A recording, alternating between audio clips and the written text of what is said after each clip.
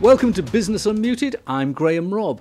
March's unemployment figures gave some surprising and positive news for the North East, with a drop in the rate of unemployment.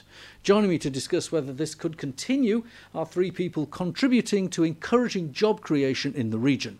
Sharon Lane is the Managing Director of Tees Components and also sits on the government's Green Jobs Task Force.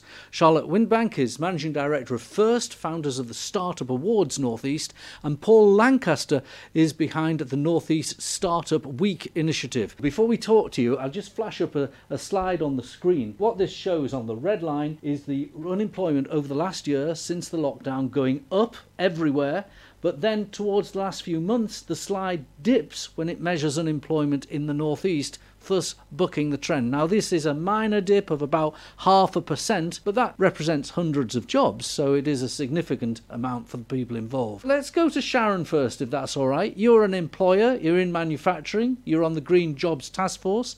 Are you seeing employment opportunities come about in the jobs in the business you run?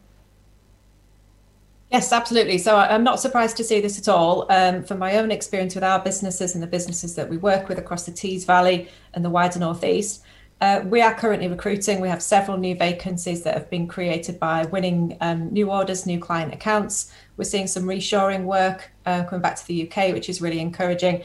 We had a new starter on Monday, so first time that we could welcome somebody new to the team, which was fantastic to be able to do. And generally, I just think there's a real sense of greater confidence in the region that's really inputting into those business decisions as well to hire. I think that's right. Of course, it isn't necessarily reflected in some sectors that get a lot of attention. Hospitality and leisure, very important, but they are not the be-all and end-all. There are other opportunities. Let's talk to Charlotte. Charlotte, one other way of getting yourself in employment is to create employment. You found First. Tell me what First does. Yes, so essentially we're an accredited learning and development agency, and we specialise in developing enterprise skills for young people, early stage founders and professionals. And our main clients are education and local authorities. And we're seeing very much on the front line the increase in interest, particularly with young people, students and graduates, especially interested in entrepreneurship, wanting to be in control of their own destiny, and seeing, the current recession as an opportunity to solve some of the world's biggest problems right now. So what kind of people are going into founding their first business and taking advice from you? Yeah, so if you want to generalize it, we'd kind of have two main audiences.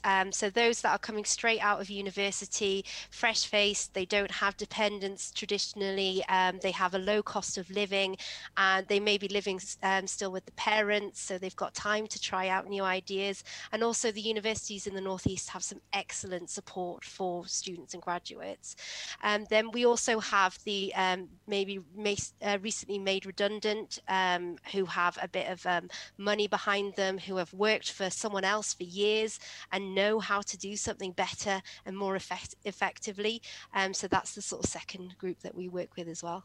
Is there any formula that's more successful than the other?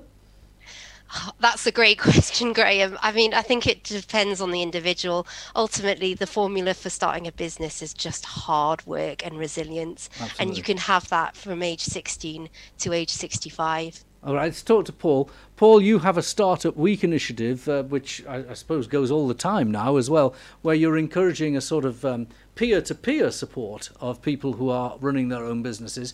Do you see startups as a panacea for unemployment? Is it something that you think is important in tackling the inequality we still see in the north and the higher unemployment rates, even though they're going down, that we still say compared to the rest of the UK? So for the last, since 2017, I've been running the Startup Week events as physical events, but last year due to COVID, we moved everything online. So it's an all year round initiative saying that every week can be a Startup Week, not just 1 week in May.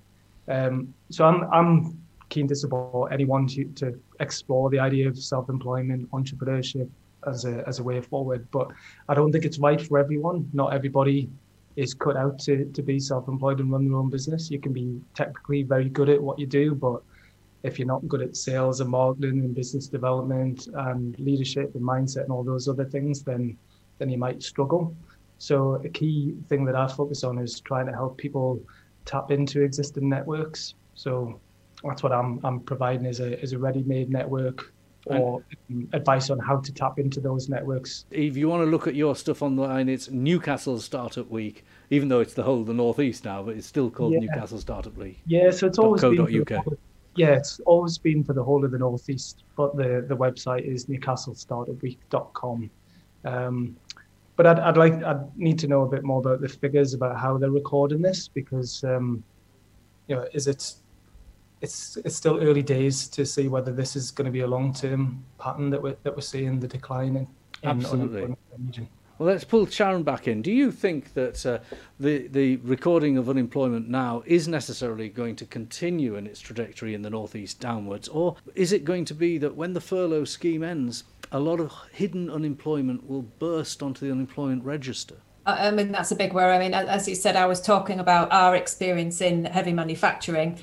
It's certainly not replicated across all sectors, as we know, and there is real concern about the level of people that are on full-term, long-term furlough status at the moment. You know, there's lots of opportunities there to try and really make available and fast track, if you like, some of the new jobs and new industry that we were hoping to see come out of the net zero commitment and this green recovery that we would really want to see accelerated through what's happened with coronavirus. Organisations like Charlotte's are really important here to be able to provide that support, because we know that where this is new technology and these are new jobs and new businesses, it's high risk. You know, so there are high technical risks, there are high commercial risks. We know that entrepreneurs in these new green roles and businesses, you know, I know from my discussions with them that they come up against some barriers there in terms of being able to access funding, you know, so there's really got to be a conversation about that. As if we want people to come up with these startups, we want people to take opportunities and work towards net zero. How do we get that help to them so they can do that and create jobs? Let's bring in Charlotte. You've got a big agenda item from governments around the world of net zero and climate change, and you've also got a significant recession through COVID. Is this a good time to start a business, a recession?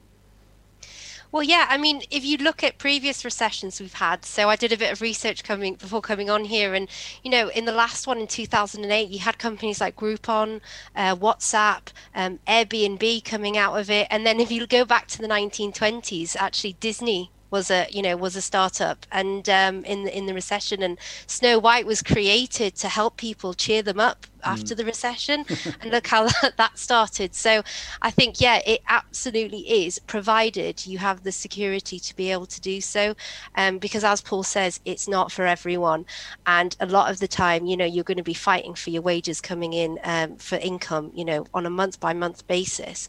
And if you have people dependents and high, you know, all those kind of factors, then you really have to sort of think about it, and see what you can do with that. And I think everyone on this call probably knows that the owner of a business, I know it's certainly been the case in my case and probably in Sharon's as well, will put their wages last and make sure that the jobs they provide pay the wages first. And I suppose that makes working for a new owner-managed business more secure sometimes than for a branch. What do you think, Paul? Well, we've seen lots of examples of large companies where people think that they're in a secure job and then they're just a small cog in a big machine. So you can be made redundant very quickly. And that's certainly one of the reasons why I wanted to start my own business, because I have worked for some major companies over the years, and you are often very disposable. So I think even if you're in a job now, entrepreneurial skills are really valuable. You know, a lot of companies want people with entrepreneurialism as a skill set. So a lot of my focus is on working with entrepreneurs and intrapreneurs. So people who are working full time for a company, but it's their job to come up with new ideas and new ways of working and adapting to situations like COVID. So that's, again, another reason why I would encourage people to check out obviously what I'm doing, but also what Charlotte's doing and some of the other initiatives across the North East to encourage startups and small businesses. I could talk forever on this subject, but we're out of time. Sharon, Charlotte, Paul, thank you very much.